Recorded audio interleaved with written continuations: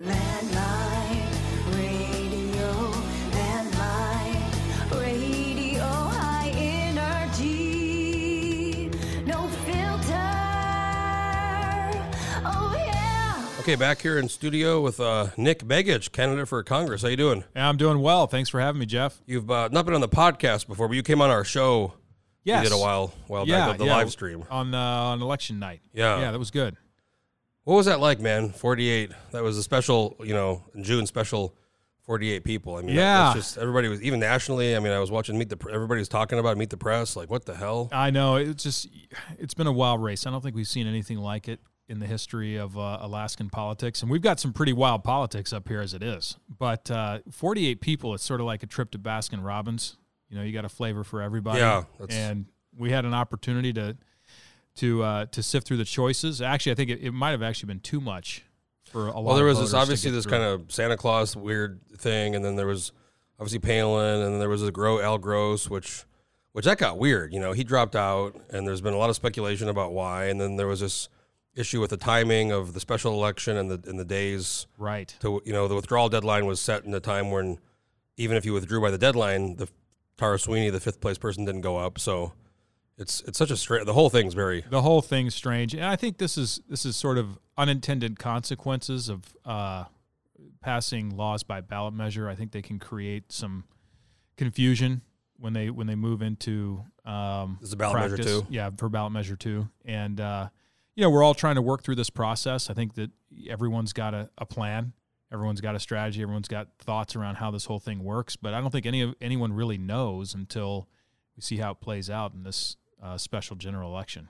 So you got in the race a while ago. You were challenging Congressman Young, and then it was just kind of you and him for the most part. And then Constant got in, Democrat late. But then Congressman passed away, and then it just the whole race. I mean, radically changed the dynamic of the race. Everything after changed. That. It was just it was a wave of interest that you saw, and who knew that there was so much latent interest in folks out there who wanted to run for the seat.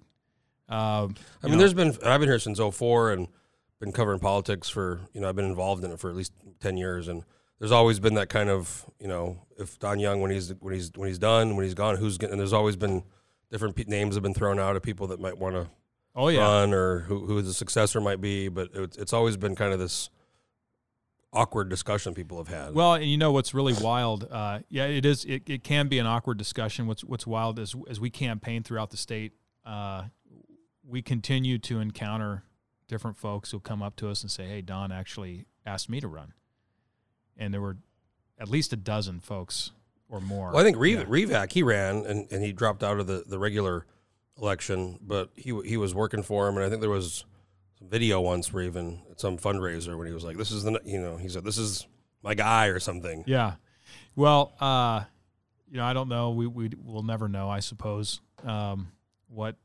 what Don's thoughts were around, who he wanted to see next, or if he wanted to see anyone next. That's all speculation at this point. But we've got a situation now where we've got a big decision to make in this race. It's coming up here in less than 3 weeks. Less than 3 weeks. We've got, I think the calendar said 18 days left, and we haven't had a new congressman in Alaska for 49 years. And for the folks listening, I'm sure a lot of them know, but some don't know. The last congressman was your grandfather. That's right. Yeah, Nick Begich the first. That's right. Because you're the third. I'm the third. He didn't have the first at the end of his name, but he was Nick Begich Sr., I suppose, and he disappeared in a plane crash, presumed dead in October of 1972. He was running for re-election. Interesting fact, the way Alaskan politics works. First person he beat in order to win that seat for Congress, Frank Murkowski. Oh wow! I think I knew that. Yeah. So it's and then Don ran, and then he beat Don too, didn't he? He beat Don posthumously, and then there was a special election. Actually, in March of 1973, Don was seated in the Congress and went on to be the longest-serving Republican in U.S. history. Now, you weren't around them, but I've asked your uncle, Mark, and Tom, I've had on the podcast many times, and it must just be this weird, no closure on that. And there's been speculation, these weird podcasts, and there's been all this kind of weird shit they've come up with, because it's like easy to do a conspiracy theory when something like that happens, but it just must be hard for them to never really have known. I mean, is there an idea? I mean, it went down and it just sank, and that's I think everyone's got sort of their own theory about what happened. As best I can deduce for myself, I think it was just bad weather conditions, icing on the plane probably took it down, and it's somewhere in the Gulf of Alaska somewhere, and that's the most likely possibility. What's also added to some of the controversy around that whole series of events was that the House Majority Leader, Hale Boggs was on that plane as well. And that's the Begich Boggs over there by Whittier. That's right. Yeah. And so Hale Boggs actually was Cokie Roberts' father, which is also another interesting. Really? Historical. Yes. Yeah. The anchor, the news? Yes. I didn't know that. Yeah. Yeah. Wow. So this just creates all kinds of potential. Yeah. But, look, what's fascinating is as we move forward into this race, we've got some additional old names that have kind of surfaced, right? We've got Sarah Palin in this race. Even in the first one, Emil Nadi, yes, in the first 48-person special primary, he ran back in the day. That's right. Against Don Young back in the 70s. That's right. He did. Yeah. He ran against Don Young as the Democrat nominee and lost, I think, by a couple thousand votes, maybe fewer. I don't recall the exact number, but it was a pretty close election. And it's interesting, because you go back to Bartlett and even Mike Gravel. Alaska was initially a Democratic state, and Hawaii was the Republican state. That's right. Yeah. And that's why, at the time, even now, when they talk about adding Puerto Rico or D.C., they want to just talk about balancing it. And then, everything switched. Oil, people came from Texas and Oklahoma, and then Alaska switched, became Republican. Right. And Hawaii became Democrat. But back then, in Bartlett and these guys were very progressive Democrats early on in Alaska. And you mentioned oil and gas as being a big part of that. Also, military. Yes. Increase in the military presence in Alaska was a big part of the move from Cold War. from blue to red. Yeah, exactly. Yep. Yeah, it's just a really interesting. Like Mike Gravel was, big time Democrat, and he ended up beating what's his name, Greening, who was a very progressive Democrat, and he came up here. I don't know if you know the story. He died a couple years ago. I was actually supposed to go interview him in California. Gravel. Yeah, that would have been an amazing interview. I tracked him down. He was like 90. He was, he ran for president a couple times. Yeah. He, I was going to go interview him. I was going to fly down. I had a ticket in March 2020 and to go to California. And it was right when this COVID thing started to blow up. And I was in the Capitol in Juneau. And I talked to him on the phone several times. And he's still with it. He was kind of sick and older. Yeah. But he was, he moved here. It's a fascinating story. He was in New York. He was driving a cab. He wanted to be in the government. He figured Alaska was that's what happened. He came up here. He was working, kind of hustling, ran for the Senate. He was way behind to get, Greening was very popular, but he did it's like fascinating. He did some kind of video, like a mini documentary about his life. And he like portrayed himself as this kind of heroic, like moved to Alaska and got in business. And it was like this 30-minute kind of reel. And they showed it all over Alaska, like in the villages too. They showed it like in the, to all the people. When he was running. Yes. That was like his campaign, and he won. He wow. beat, and then he was there 2 terms, and he ended up getting beat by Murkowski in 1980. But he was really involved, like pipeline stuff, and then he read the Pentagon Papers into the record. That's right, yeah. So we've had a weird, your grandfather obviously would have known him, and yes. And Ted Stevens, I don't think they got along very well, but it's an interesting history. It's amazing. So you had kind of supported Don in the past, and you were a co-chair. Why? And you run for the assembly, so you've run before for like local office. So why did you decide to run? Yeah. I'd been asked by Don to be his co-chair in 2020. He'd called me up. I think it was April or May of that year, and we had the same conversation that he had apparently had with many people around the state. Hey, what are you doing? What are you thinking about doing? When are you thinking about getting out of office? Are you thinking about getting out of office? Have you thought about who you may want to support after this? And he said, look, if you want to be involved in this campaign, if you want to understand the process, if you're looking for applying for this job at some point, come on board the campaign. And this will be a great opportunity for you to see the process from the inside, travel the state with me. And at that point, Elise Galvin was running a second time. And so I said, sure, but Don, I'm not going to do this just sort of part-time. I'm going to be full-time if I'm going to do this. So I came on full-time, volunteer, but full-time. And I worked, 12 to 16 hours a day, every day from May until November. So you have some businesses. Did you take some time off those? Or I did. Yeah, I did. I have a business partner, and he had always told me that he wanted to be a CEO. And I said, all right, buddy, here's your chance. And he stepped into the role. He did a great job. Yeah, yeah. I think he may regret it now. It's a lot is he still this? I mean, he's still running it. Yeah, he's still running it. Is this the IT business or the? Yes. So this is the IT business. We've also got a sister company that we call Dashfire, and so Dashfire is actually sort of an offshoot. And what we do is we take equity stakes in a lot of the startups that we work with, because we work with startups all the time, all over the country and even outside. Tech. Or? Yeah. Well, not always tech, but always has a tech component. And so, for example, I'll give you an example. We've worked with companies, for example, in the food industry, right? And their product is food. It's not technology, but they've got an e-commerce need, or they've got a back office ordering system that they've got to use for fulfillment of their supply chain products as they're coming in. So we'll build custom software for companies across industries, whether it be ed tech or fintech or e-commerce. I mean, you name it. We'll build the custom software, and oftentimes when people are getting started, they're not fully capitalized. They're using money from savings. They're using money from friends and family. They've got a small seed round, and they need that money to go further. And so we'll help them with that, but then we'll also take some equity stakes as a part of it. Take a little piece of the action. Yeah. Now you're involved, I think, if I'm not incorrect, with Mark Begich in the store on the Slope, right? Are you involved with that? The food store? Yeah. I've got a minority limited partner position in that operation. And some others. I've got a mining prospect that my father and I own. A lot of people think my dad is Mark, by the way. No, your dad's Nick. My dad is Nick. For the Politico folks, he was, I think years ago I heard him on, it was like Art Bell or he's been on national radio. He's been with the harp stuff. And he wrote the book. What is it? Angels? Yeah, that's it. So that's So we've got an eclectic family. You might say. Yeah. You probably saw the Vice News thing a couple of years ago. I didn't watch it. It was great. You haven't seen it? No, I haven't seen it. They interviewed him. It was a great. It was a whole thing on him, and they came up here, and it was like you can find it on I know YouTube. he did an interview with Jesse Ventura once. The governor? Yes.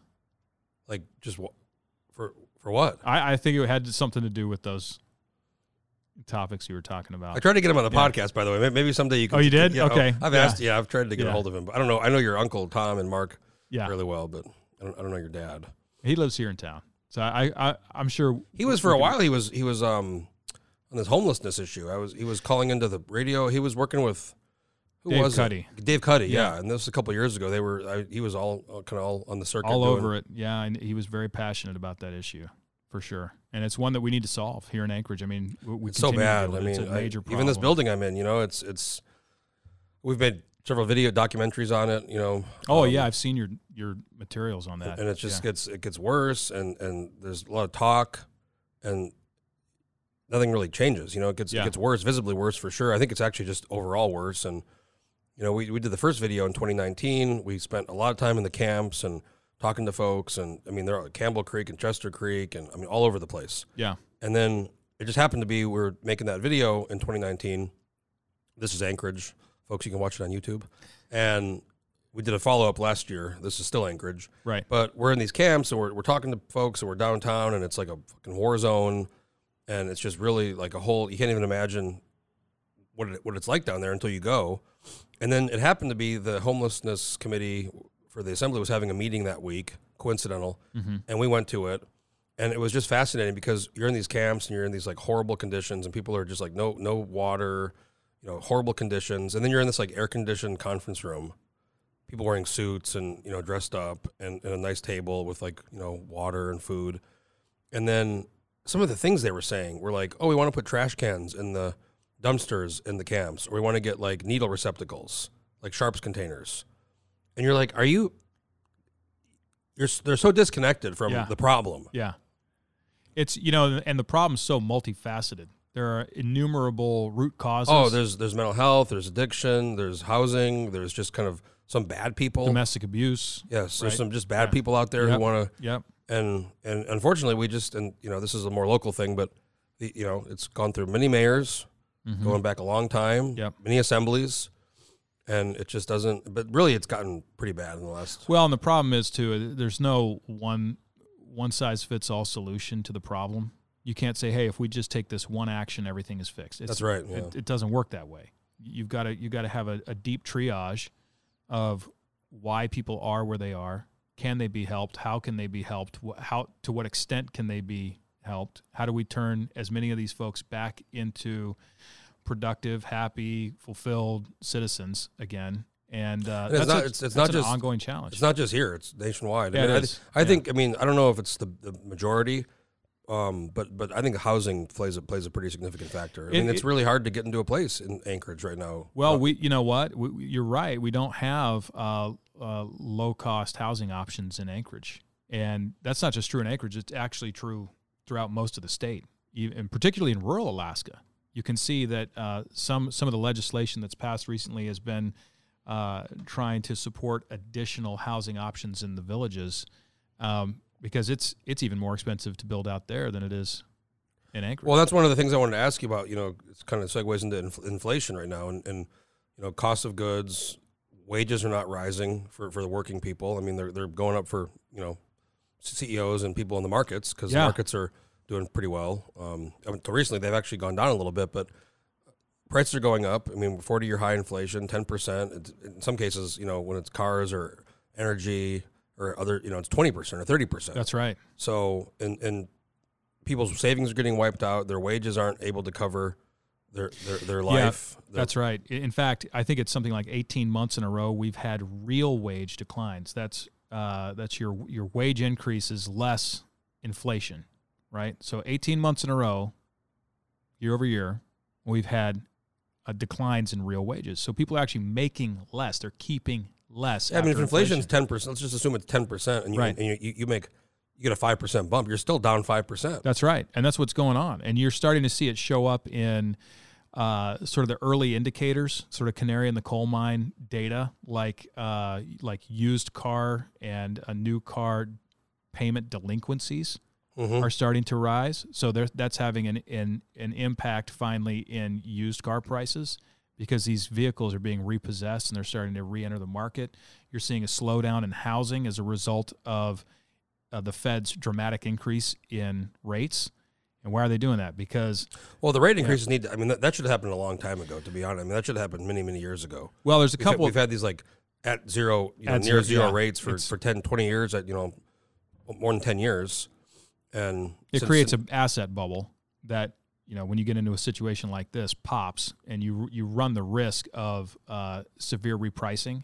And if you go back to the housing crisis in 2008, 2009, once that process starts, it's hard to stop. And we may be entering into that right now. Well, and then, the inflation, and we haven't seen this for, 40 years, but, 70s was kind of the stagnation, the famous, problem where, you have like supply issues, rising prices, and the economy slows down. It's just kind of the worst case scenario. But, I was listening to a really good podcast on the Daily on inflation, and there was a good point about inflation can become a self-fulfilling prophecy when people think it's going to be here forever. That's right. They start asking for more wages. Prices start going up more. I mean, it's a cycle. That's right. And I think we're getting pretty close to the point where people are going to start thinking, wait a minute, this isn't short term. This is long term. Yeah. So, well, there's a couple levers that we have to control inflation. Well, there are multiple levers, but two primary. One being the Fed funds interest, the interest rate, but the other being the money supply. And what we saw with the Fed was they ballooned up a $9 trillion balance sheet, and that $9 trillion in a couple of years, and that represents new money created, because the Fed doesn't have some sort of $9 trillion sitting on the side and they enter the market. They create the money in order to grow their own balance sheet. So they injected all this cash into the money supply, right? And now we have $9 trillion in excess cash that's floating around out there. So they're starting to use tapering, right, where they start to pull cash out of the market slowly. And they do that by retiring their mortgage-backed securities and the treasuries that they bought. We'll see if they can maintain that. Well, and the overall effect on the economy, you know, when you look at this kind of fractionalized reserve banking that we have, you know, you have the deposit percentage. Or if I deposit $1,000, the bank has to hold 10%. Right. They loan out $900, and then that happens again. So, you know, this new money isn't a new dollar created. Isn't a dollar. It's a multiplying dollars. That's right. And times a factor of, you know, I guess it's 10. Yeah. Into the money supply. Yeah. Which we don't have enough. I mean, I think we all know there's not enough cash in the supply to cover the deposits. No, there is not physical cash. Not even close. Not even close. Yeah. So, and if they're ever, if they have to start printing to cover, you know, if there was a run, then all of a sudden there's hyperinflation. I mean, This is like Venezuela type stuff. Well, that's right. Venezuela, Zimbabwe, Weimar Germany. I have a bookmark. I think it's in my house, but I have a $50 trillion Zimbabwe note. Oh, that's funny you say that. So one Christmas years ago, I bought everybody $5 billion Zimbabwe notes and put them in their stocking. And my son came running up the stairs. I'm rich. I'm rich. He said he was rich. He said Santa gave us $5 billion. He said $5 million. He couldn't read all the zeros. And I said, it was a good instructive moment where I was able to say, well, that wouldn't get you a cup of coffee. Well, I don't understand why. Well, there was the joke back in the Weimar Republic was when there was the hyperinflation, was somebody went to go to the grocery store with a wheelbarrow full of money, and they came outside and the wheelbarrow was gone. That makes sense. But the money was there. Yeah. Because it was worthless. I mean, they were using it to burn, you know, for fire. Well, what you see in those countries too, Venezuela, Zimbabwe, they use other currencies. Right. So eventually they abandon their own national currency and they go to the dollar, or they go to Bitcoin, or they go to some other form of transaction. Or they buy things. They buy cars. Right. They buy assets that they can barter with. Will hold the value. Yeah. Yeah. Because you never know. I mean, it's really, you know. Well, this is what happens when right the government steps in and starts monkeying with the monetary levers. You're going to get a lot of unintended consequences, bullwhip effects throughout the economy. You know, what happened was those making these decisions, the policymakers, they said, look, the economy is slowing down due to what we're doing in response to coronavirus. So they were rolling shutdowns. We all remember throughout the country. What happens is there's a factor called monetary velocity, and monetary velocity measures the speed with which money moves through the economy. And monetary velocity fell off a cliff, and they said, wow, we better pump some stimulus into the economy in order to assure that money continues to flow. Well, okay, that works for a little while, but when monetary velocity turns back up, now you have all this excess cash, and it's competing for the same number of goods and services that existed before. And then it was exacerbated with a supply issue. That's true. So there's demand up for people are home, they want things. I remember I was trying to buy a little webcam. Yeah. And I couldn't find anything. Anything electronic, anything, the exercise equipment got really tough to find because everyone had time on their hands and they're all working from home. They said, hey, this is my chance to get in shape. You couldn't buy an electric bike. You couldn't buy anything. That was monitors, I remember just anything electronic was 6 months, a year, and then the prices go up. Oh, yeah. And we're still dealing with that right now with the supply. I mean, I just listened to a podcast about, this company, I forget what they make. It was some kind of like equipment, factory equipment. Or farming equipment, and they're going through the roof. The orders are crazy, and this one piece of equipment. I think it was the Daily I was listening to. It was like one piece is like one piece of equipment is like 1,000 parts. Well, they can't find 3 parts. You can't make it without the 3. So they have these back orders, and they have they can't find workers too. Yep. And which is an interesting thing with the this probably goes back to the inflation. You're not going to work unless you're going to make a wage you think is going to be worth working. And I mean, I talk to people from the people who do, I'm on my condo board, our maintenance people who do our summer and winter maintenance, to really professional, white collar stuff. People are having a real hard time finding workers for all segments of the economy. Yeah, I'm trying to kind of wrap my mind about why. There's people that want to work. I know there's people that are looking for work. Yeah. Well, what's really fascinating about this is I've traveled the state and I've traveled all over the place. And I was down in Haines, right? and I asked, Love Haynes. Haynes is one of my favorite Brewfest favorite spots in Alaska. It's a great spot. For folks listening, if you haven't been to Haynes, you should definitely make a trip down there. But even in Haynes, they were having trouble finding people. Now, what's interesting to me about that is that you've got kind of a relatively contained population of people, right? They're not. Yes, some people work in Juneau, some people working at the mines, right? But they're relatively contained community. Why is it that they're having the same labor shortage challenges that everyone else is having?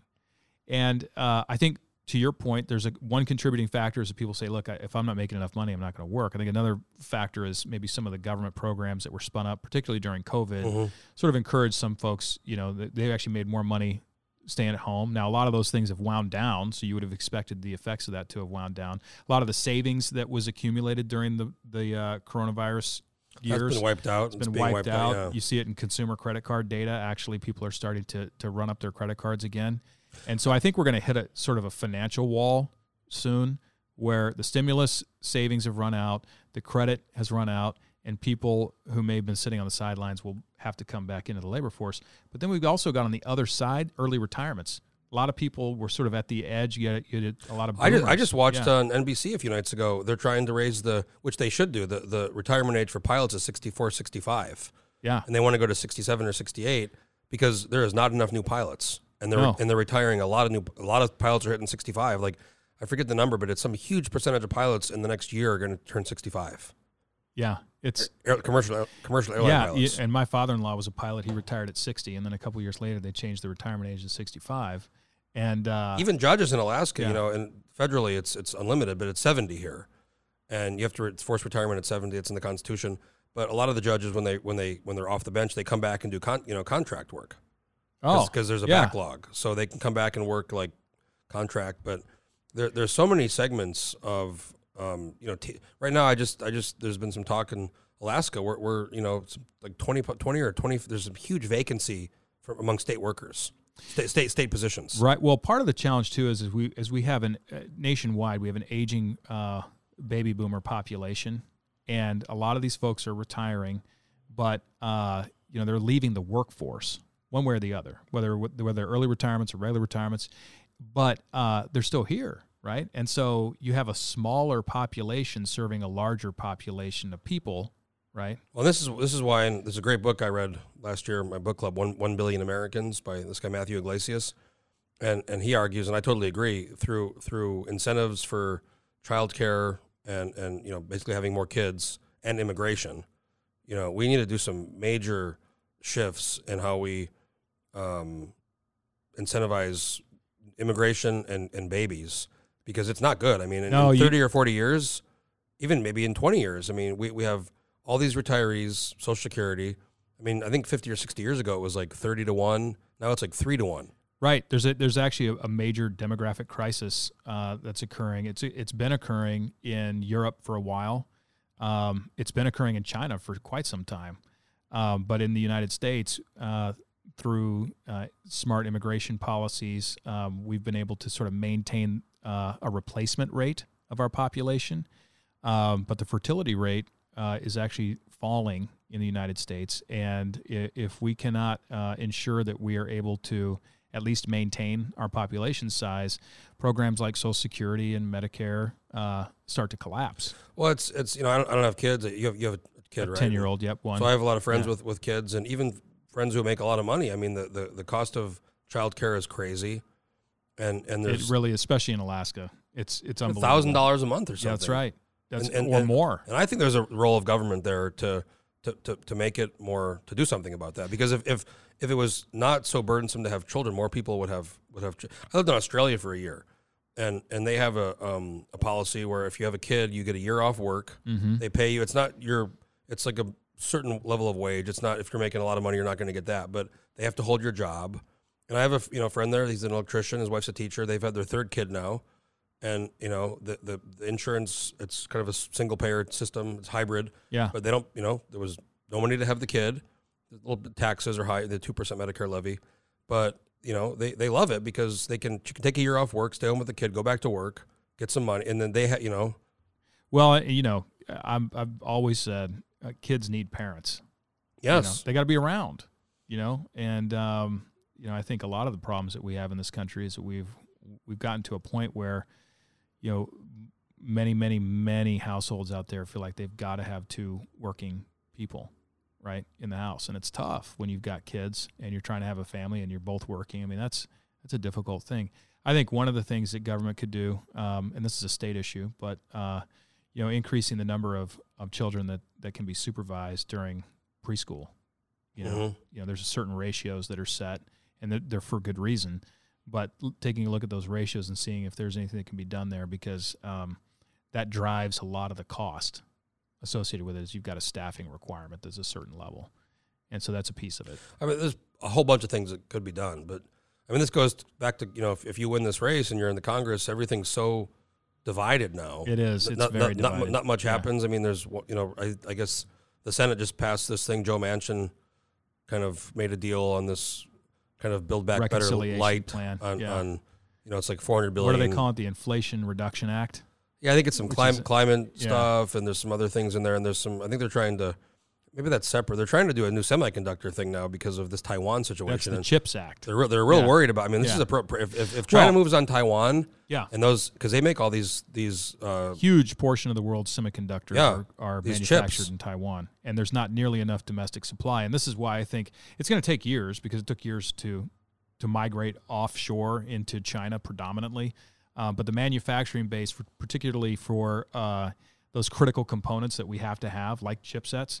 We need to strategically move as much of that back into our borders, at least among allies, reliable allies. Can you believe Nancy Pelosi wants to go to Taiwan, and Biden just talked to President Xi in China, who it sounds like is basically saying, "Don't go, don't mess with us." How can that's crazy that somebody in our government can't go to Taiwan without worrying about what China is, how they're going. And it's true. I mean, they have a ton of military and economic power. They've invested quite a bit of money to build up their military, particularly their ocean-going fleet. Oh yeah, no, right? their navy is they have aircraft carriers, and they've invested in asymmetric warfare weaponry, right? Things that like hypersonic missile technology and other torpedo technology that is it creates an asymmetric advantage in many environments.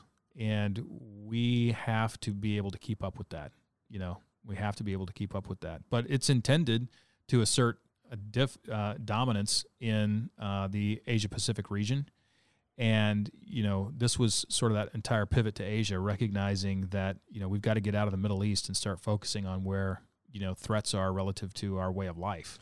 I mean, everybody, I've been saying this for a long time, especially since this Russia thing in Ukraine, but I mean, I don't think it's going to be anything in Europe or Russia that's going to kick anything off. It's going to be Taiwan. Taiwan is where, because that goes down, Russia, Pakistan, they're going to ally with China. You're going to have Europe, India. I mean, you're going to have all these, it's that Taiwan situation is, I don't think people really appreciate just how fragile and dangerous that Taiwan situation is. Well, it is. And this is, it wouldn't be, to your earlier point, it wouldn't be nearly as problematic for us if we weren't so reliant on Taiwan. Well, we don't have, it's not really a treaty, but there's this Taiwan relation. I think it's Taiwan Relations Act or something. It's not quite a treaty, but I mean, essentially we've said, not officially in a treaty, but it's close. If China moves on Taiwan, we're going to come to the rescue. And if we don't, think about that. Think about the message that sends. That's right. Just like with Crimea. I mean, I'm not saying we should have reacted with Crimea, but when that happened, Russia knew, hey, we got. I mean, I went to Crimea a year after, not even a year after that happened. Really? Oh yeah. Wow. And it was totally. I flew into Moscow, and then it was actually after that plane got shot down in Ukraine. Yes. So I bought a ticket for like $150 round trip, Moscow, Simferopol, Crimea. Oh, wow. And I was kind of like, are we flying over? But it went around Ukraine. Oh, it did. Okay. But it was I was there in, let's see, December, January 15th. I was there not even a year after the referendum. And it was wild. Like when you land, all the immigration booths, they were just pushed to the side. Yeah. All the numbers got changed to the Russian prefix. Really? The menus for the restaurants, they were all scratched off with Russian prices. They were all using it was fast. Yeah. Wow. And most people, with some exceptions, I talked to some ethnic Tatars that weren't, thrilled about it. But most people were actually supportive because there was this thing in Donbass going on next door, which was a full-on war, Right. and they didn't want that. But there was really, other than people condemning it or whatever, oh, it's horrible. I mean, there was really no reaction. Well, it's really, it's amazing in this day and age to see another war erupt in Europe, and I think you got to go back to some of the actions that the United States has taken or not taken since the fall of the Soviet Union. We assured we wouldn't expand NATO. We did.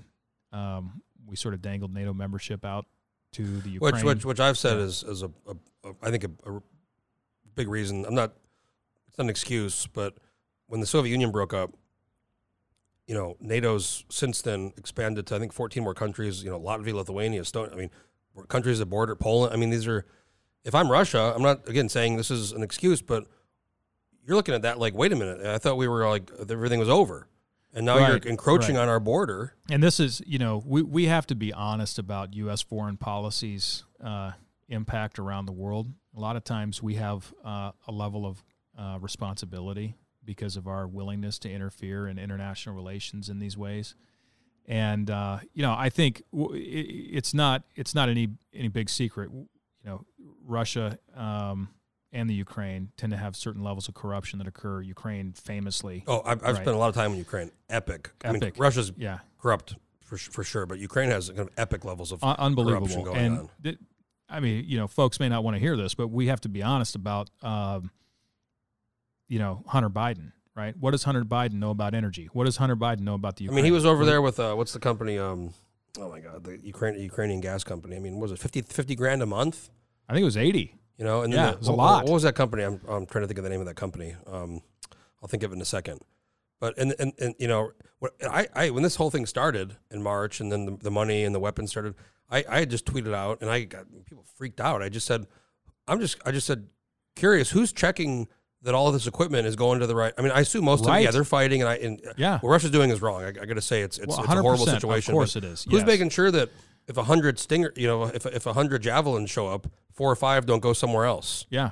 Well, we had this problem. Who's checking that? In the 80s when the U.S. was funding the Mujahideen against the Soviets as they came into Afghanistan. Operation, that's Charlie Wilson. Yeah, I mean, those Stinger missiles ended up all over the place, right? So this does happen. I mean, it's in the fog of war.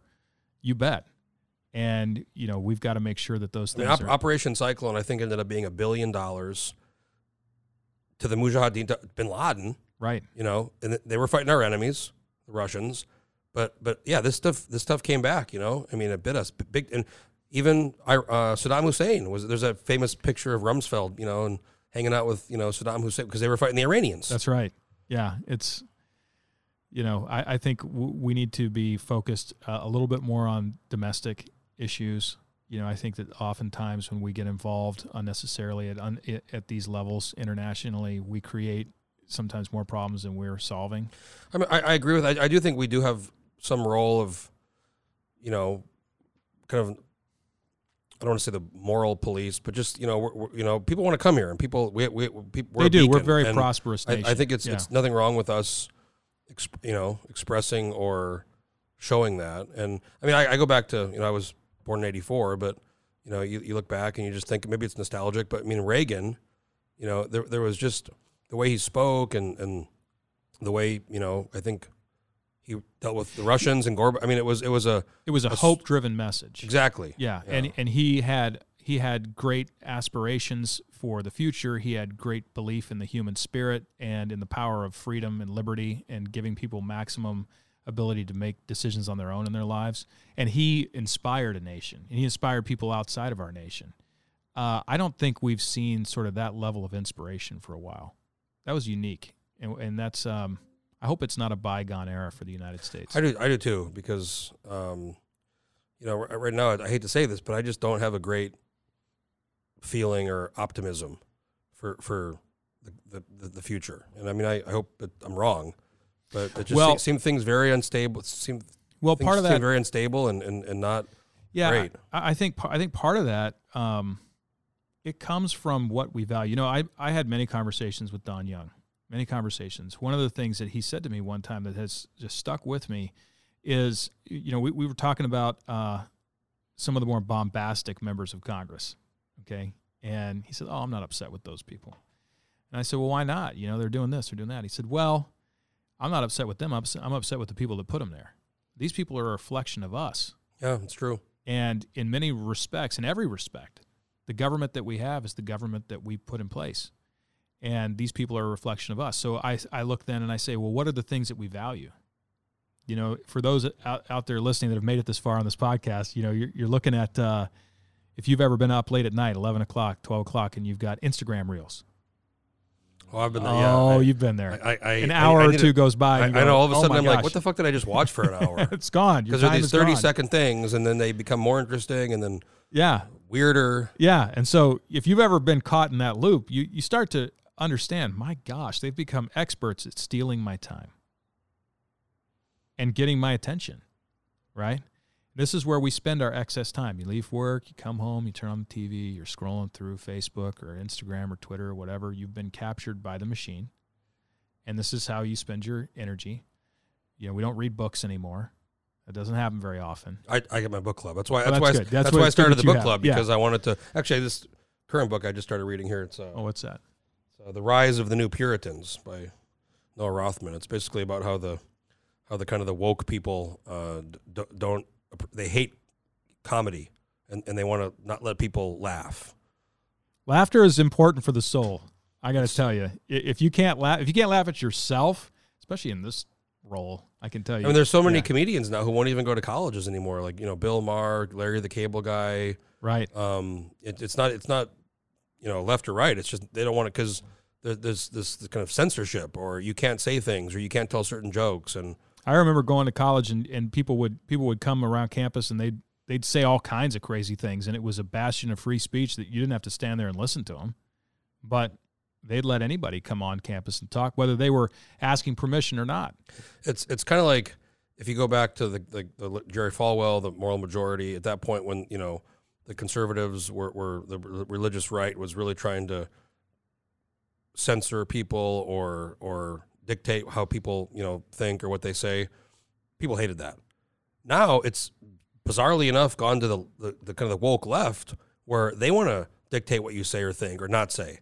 And it's really kind of wild that these institutions that used to proclaim, Berkeley, for example, proclaim free speech. Yeah. They have riots and they try to shut down Ben Shapiro or somebody for coming to give a speech. Right. Well, and this is what's so crazy when you talk about the way in which, getting back to the point you made earlier, but the way in which the country is so divided right now. You know, you've seen hard left sort of hijack the Democrat Party, in my opinion. And, that's true. You know, and just like the hard right's done it to the Republican Party. Well, and this is the thing: we've got to get back to a place where we can find some common ground. We have to. There are things we still agree on, and we can find that common ground. And I think, you know, if you're representing Alaska, I know there are candidates in this race that have said they wouldn't be willing to work with anybody on the other side of an issue, but you know, you have to. Well, that's the question I wanted to ask you. I mean, and I asked Sarah Palin this: if you win and the Republicans take back the House and the Senate, which I think is the House for sure, the Senate's likely, Biden's still going to be the president. You know, we have this gas line situation right now in Alaska, which could big be opportunity. That could be huge. It's been 50 years talked about, and now maybe, you know, with all this situation in Russia and the price of gas going up, but also there's Willow, there's all these different, you know, and you can't do that without working with the federal government, you know, the executive branch. The modern Alaska was built on the pipeline. The PFD was built on the pipeline. We don't have any of this today if we don't have oil flowing through that pipeline. So, you know, what are we going to have in the next 50 years? We got to build that gas line. If the market's right and the window of opportunity is there and it financially pencils, it needs to be done. And that's our future, right? People talk about our state motto, North to the Future. Well, we got to make sure we have one. Yeah. You know, and this is a huge window of opportunity. These things don't come around, but every 10, 20, 30 years, these windows of opportunity in the gas markets. And it's such a large project. You know, it's difficult to finance. This has been talked about for decades, and this is one of the reasons I'm not super optimistic. I mean, in our state, we look at so many things that don't happen. I mean, I think that Cabada Bridge should have been built 10 years ago. Oh, you know? yeah. That should have been. I mean, well, we had a lot of money set aside for it, right? Palin decided in a moment of political expediency. It was fun. I mean, it was funded. Yeah, it was ready even to now, go. I think it cost $1 billion. I mean, I think we should take money. We should leverage against the permanent fund and bond out and build. I mean, if that bridge got built over there, think of the housing crisis we have. Think of the number of houses. Yeah, 10-minute drive. Here's part of the problem too, and just to take your point and go a little bit deeper, what we've lost in the state that we used to have a lot of is big thinkers. That's exactly 100% right. Yeah. We used to have people that would propose things like running a water pipeline to California. Wally right? Hickel. I loved it. He wanted to do a fucking undersea train to Russia. Yes. These are big. Look, if you've traveled outside of Alaska for more than a couple of weeks, you'll see there's giant public works projects. Even Seattle, I was there last year. Yeah. And Seattle's got a lot of problems, homelessness, because this defund the police nonsense, but there's cranes and there's it's like unreal. The whole downtown is being like redone. Every time you turn a corner, there's a crane, there's a big new building going up. Well, I'll tell you one thing. Again, traveling the state, we go over to Kodiak. You've been over to Kodiak? I've actually never been. It's on my list because I'm actually know Louis Stutes pretty well. Okay, they got it when you're coming out of the airport and you're coming into town. They got a giant crane, huge. Okay, we don't have anything like that anywhere else in the state. You go down to Seattle and you go down to the port of Tacoma down there. Oh yeah, they have these cranes all over the place, everywhere. Well, everywhere. I moved here in 2004, and I remember when your uncle was mayor. Even from then to now, everybody talks about revitalizing downtown. Yeah, I mean downtown doesn't look too revitalized to me. It's just everybody talks about it. Another one is the Juneau Road. I mean, this was funded and done, and, and Walker killed that. He killed it because there's just kind of, and this goes back to this bridge to Kinnick Arm. Mm-hmm. There's people, property owners, connected people. They don't want to see things change with the values of their property. Maybe now in Juneau, there's this kind of nostalgic group of Tier 1 retirees that are millionaires, and they don't want a bunch of new people coming to Juneau. So they killed that. That was a funded project, approved, permitted, good to go. Yeah, they would have gone. Basically, the road would have gone right near Haines. It would have taken huge pressure off the ferry because you could drive almost to take a little ferry across the way. Right.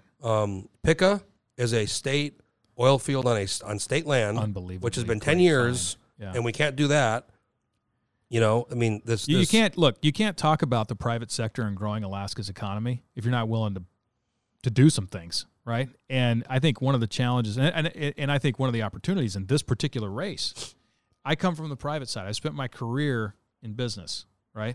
And I think when we talk about the portfolio of representation that we have, I believe we have 4 ambassadors for Alaska. We have the governor, our 2 senators, and our House member.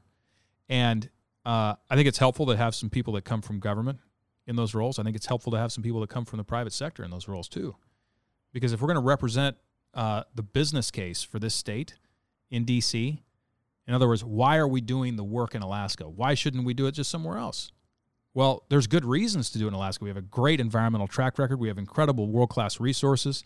We've got a solid trained workforce, right? We've got a lot of things going for us, but we've got to have an articulate and persuasive voice in the House that can work with not just one side of the aisle, but well, you're sides. right, because if you look at, for a long time there was Ted Stevens, and then there was Don Young for, a long time.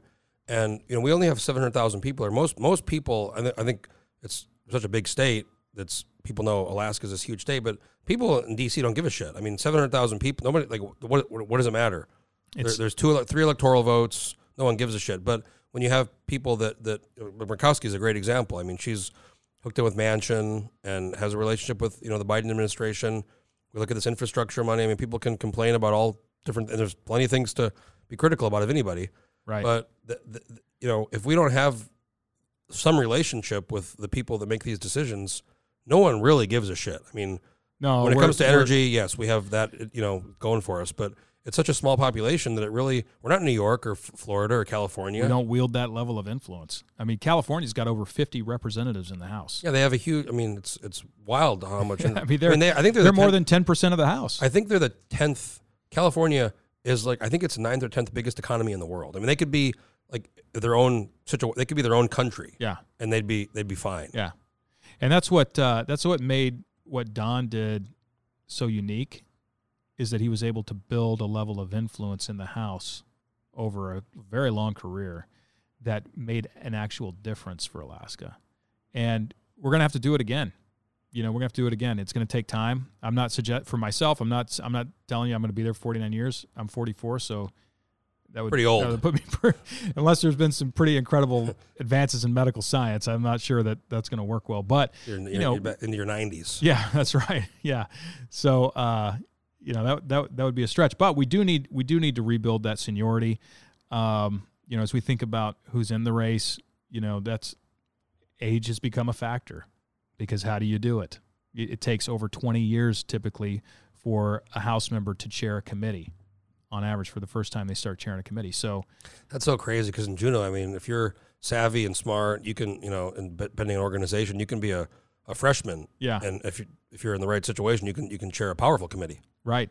Yeah. And that's not the way DC traditionally works. I think there are some Republicans in the House that would like to change that, and they're working to change that to be more meritocratic than tenure based only. But the system is what it is for now, and we've got to make sure that we have, if we're putting in a new rep, they're going to have enough actuarial runway to be able to build influence again. So we got this special general coming up, the three of you, Palin, Peltola, and you, and then there's the regular primary and the same ballot. Which That's right. Kind of kooky. Yeah. Whoever wins the special general is also for sure going to be on the regular general. And this happened to Don Young. If that same person wins the regular election, they have a little bit of a bump in seniority over, it could be 50 new members. That's right. Which is not insignificant. Could be more than 50. It could be a lot. I mean, there's going to be a lot because a lot of people aren't running even. A lot of people are just not. I think there's something like, I could be wrong on this number, and someone's going to fact check me on this, but I think there's something like 50 people that have chosen not to rerun for office. Yeah, I don't know about it's high. I know the number's high. Yeah, and so whatever that number is, plus those that are going to turn over through natural, win-loss. And this happened to Don Young. This happened to him. He won the special. That's right. And then he had that little bump. Yeah, even if it's one day, yeah, even if it's hours, you're technically more senior for the rest of your career than the others that came in after you did. I'll never forget, this is like, I don't know, years ago. It was not long after Dan Sullivan won. He was telling the story to some people that he got in there, and he was like brand new. And at that time there was, I think, 15 brand new senators. And so they elected the same time. So they're all at the bottom. So then they go by, were you a governor, or were you in the Congress before? Were you a governor or something? And then, then there was a few, after that, there was a few more left. Yeah. And then like 3 or 4 more left. And then they go, oh, well, then now then it goes by size of state. And he's like, oh, great. Like, I'm in. And they were like, no, Dan, population. Oh, so he was literally, when he first got terrible. in there, he was 100 of 100. Now he's gone up. But but it's like he was all excited because, size of state. Oh, great. I'm in. I'm not the bottom. Oh, goodness gracious. Yeah, it's a big opportunity, actually, for the state of Alaska to rebuild seniority right out of the gate because of the point you raise. If we elect the same person twice, they'll have some seniority there. And they may be ahead of 10, 20% of the House. So how are you feeling? I mean, I'm sure you probably agree, Peltola's the only Democrat, so she's probably on the first round going to get the most amount of votes because about 40% of the population, is kind of progressive or center-left. That's what the data appears to show. Yep. So I think that's probably true. So then you and I think Ivan Moore just came out with a poll that showed it extremely close, but you a little bit ahead. Yeah. By like not even a point. But then what's going to have to happen is whoever votes for you first or Palin first is going to have to vote for the other one second, right? To get enough, extra votes to go. Which is this new system, and it's like easy to grasp, but when you start talking about it, it becomes almost like harder to grasp. It does, because some people aren't going to vote for a second person. There will be a lot of people who don't, and there are people that I talk to on a regular basis who simply won't. Some people say I'm voting for one, I don't care. Some people say I'm voting for these two, but I don't, I'm not going to put a third down. What's this new thing? Rank the red. Have you heard this? Oh yeah, that's coming from the Republican Party. Yeah, I've heard that a little bit. That's their approach. Or somebody saying bubble the blue. Oh, I haven't heard that one. That's a new one. Yeah. In this case, there's only one, so I think at the end of the day, we're running an experiment. This is what this is. Well, I mean, what's it like? I mean, it's such, it must be frustrating because I've run for office before and I haven't won, but I kind of knew what I was getting into, and now this is totally uncharted. It's totally uncharted, and part of the, when you talk about the mechanics of how people run and positions they emphasize and other things, people say, well, what's the strategy? Well, it just depends on what race you're in. I think there's no one rule about how to run in a ranked choice voting environment. My rule, though, has been from the beginning, be myself. If the people of Alaska want me, great. But I think that when you try to overthink it and you try to be too many things to too many people, that's when you make a mistake. Just be you. Is it? And what's it like being in the race with? I mean, Sarah Palin. She's just kind of this larger than life, kind of internationally known person who's, good or bad. People love her, hate her. I mean, everybody kind of knows her. And I'm sure you were around when she was running for vice president. Oh, I was, so yeah, sure. Did you ever think you were going to be in a No, race that with did not her? enter my mind. But, like I said just a second ago, I'm just me. I'm just going to be me. And I'm not worried about who's around me. I'm not really focused on, looking over my shoulder. I was a cross-country runner in high school, and you look at the person in front and you just keep running. Mm-hmm. And if you're in front, just keep running. Don't look behind. It never helps you to look over your shoulder back at Palin and say, "Oh, what's she doing back there?" If you're really in front, you can maybe lap somebody. That's right. Yeah, and it did happen once in a while. I'd lap somebody, but no, you focus on your own race and you do the things that you do. You talk to the people. We're out every day. A lot of these folks, I don't know where they are, but it doesn't appear as if people are campaigning on a daily basis. We go out every single day, meet Alaskans where they are, and hear their concerns. As Don used to tell me, look, we're a big state. You can't represent the people of Alaska if you don't go meet them where they are, and that's what we do. I saw Truman, your campaign manager, when I was coming back from Juneau. He was sitting next to me or in front of me, and then you guys were in, I guess it was Petersburg or something. I didn't even know about it. I would have gone. There was like a Norwegian festival. Oh, it was awesome. Yeah, I mean, there's so many I things. didn't even know learn. about it. Yeah. I heard it was like a good, fun thing. Yeah, the Little Norway Festival. It's awesome. And I think Bert Stedman was probably there. Was he there for that? he was there. Yeah, I saw him he's down there. He was there. He's got the very Scandinavian kind of thing going on. Yeah, he was there. It was interesting. We were in a parade, and I was there with the mayor, Mark Jensen, who's supporting me. And we were in the back of his truck, and we were, handing out candy and doing the parade. And I hear this voice, and, "Hey, Nick." I look down. It's Al Gross. He's from Petersburg. He's from there, right? But he wasn't in the parade. So he was watching me go by in the parade in Petersburg, which is kind of fun. And this when he was still in the race. That's right. Yeah. And but Petersburg is a beautiful town. If again, we were talking about Haines a while ago, but if you haven't been to Petersburg, I highly recommend it too. It's got its own unique culture, beautiful fishing community. It's a lot of fun down there. A lot of Norwegian influence, obviously. There's so many nice places in Southeast that I think a lot of people all over Alaska. I mean, you don't go to other parts of Alaska. I lived in Skagway for a little bit. I spent a lot of time in Juneau, and it's a whole different kind of Alaska. It is. It's almost like we're several states or even a couple different countries jammed into one, and that's what makes representing the state of Alaska, again, whether you're the governor or one of the senators or the House member, such an important job and such a challenging job too, because you've got to balance so many different constituencies and all their competing interests and the visions for the state, and do your best to unify that and then present a unified front when you go down as a team in D.C. Yeah, I mean, we're one of a handful of states. I think Wyoming's the other one with Liz Cheney with one representative. I think there might be one or two more. But maybe one of the Dakotas or... Yeah, I mean, we have, this massive state with... Yeah. It's interesting when there's one rep compared to two. I mean, most California, 50 reps or whatever, 2 senators. Or, right. A lot of 20 states have 30 reps, 2 senators. We have 2 senators, 1 rep. That's right. In some ways, it almost makes the job on the House side more important than a Senate job. I know Don felt that way because he knew that there was nothing that was going to move through the House if he didn't have a stamp on it for Alaska.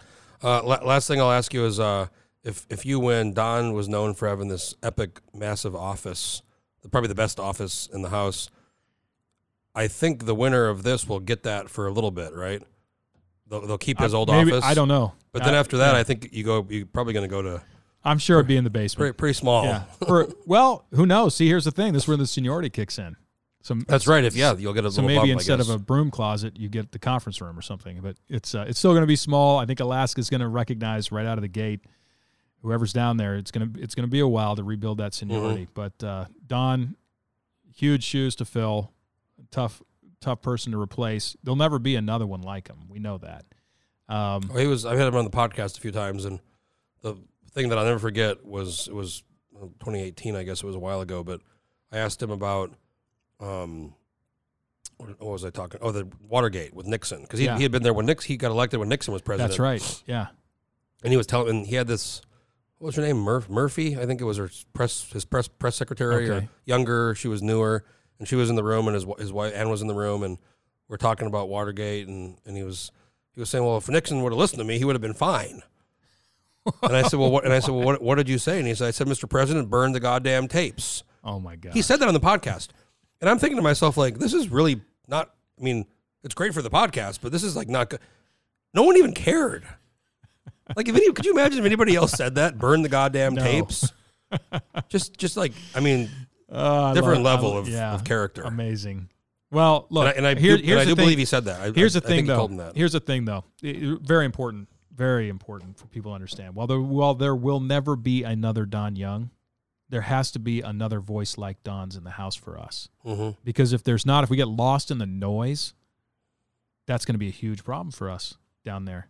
And again, going back to an earlier point, we can't. It's an art form.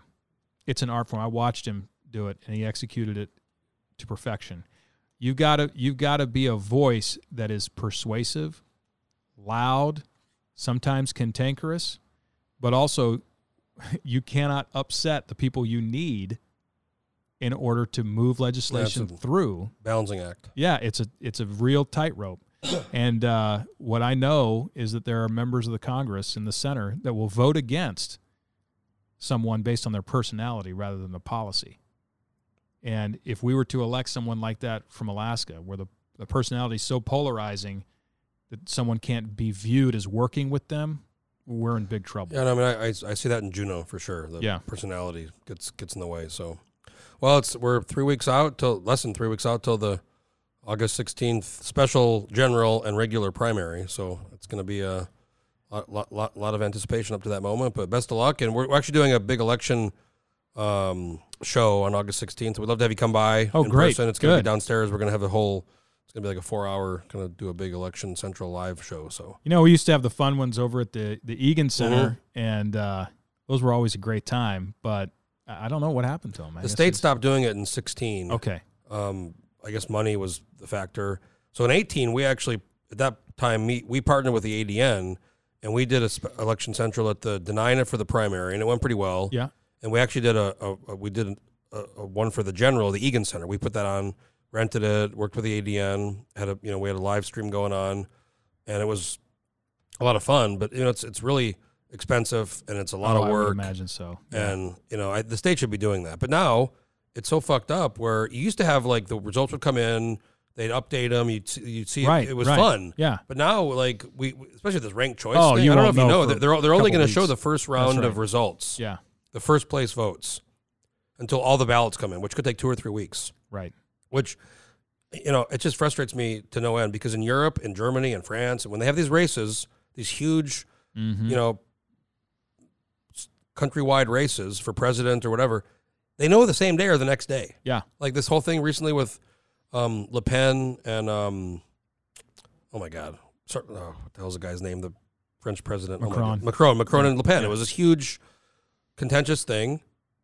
They knew the next day. Yeah. Yeah. Well, other states have different laws, right? Some states, the ballots must be received by election day. Right, and that's how it works. If you're filing, if you're participating absentee, the ballot has to arrive by election day in order for it to be counted. So there are ways to do that, but as long as particularly in a ranked choice voting scenario that we're in now, I don't know of another way to do it. Right, and I think this is again one of the unintended consequences of ranked choice voting. And I mean, it actually makes as much as I hate it, it makes sense because if you start retabulating or recycling votes where there's more ballots outstanding that come in and you start recycling, it could have impacts. Yes. Especially if there's a lot of ballots outstanding. And if there's a few ballots outstanding, it won't matter as much. But, and some people are going to vote for one person and the ballot's not going to count. It's going to not recycle if that person goes off first. So I don't know. It's just really nice when you kind of have that anticipation and the screen's moving and they update it, and That was fun. More precincts come in. Oh boy, we'd all stay up till 2 a.m. to see who won the races, and we don't have that anymore. Yeah. Well, Nick Begich, thanks for coming in. Really, really appreciate it. It's a great podcast. We covered we're over an hour. Wow, that was great. It goes quick. Yeah, I love it. Well, thanks for having me. It was great. And definitely come to the our election event on the 16th. We're trying to have a debate. You've accepted, and Mary Peltola has accepted. So I'm trying to. Hopefully, the Palin campaign will accept it. We want to do. They don't like accepting things like. She this. told me on the podcast she wanted to do a debate. So I'm trying to. We reached saying out. one thing and doing another. For the folks listening, your campaign and Mary Peltola's campaign responded very quickly and said, "Sure." Look, I'll tell you right now, I love debates. Let's get out there. Let's do it, man. I'm all about having a debate. No notes though, and no questions in advance. And I like that we did this for the assembly races. A debate, not a forum. I mean, these forums, I hate these forums because it just lets somebody answer the question. But a debate is where people talk to each other and ask each other questions. And, well, some of these forums, you get the questions in advance. Yeah, I don't like. I mean, that's ridiculous. If you're on the House floor, or if you're walking the halls of Congress, do you think you get the questions in advance when a member comes up to you and asks you about a bill? You don't get the question in advance.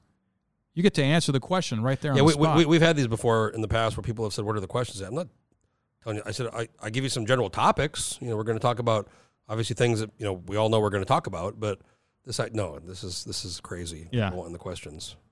I don't roll that way. Good.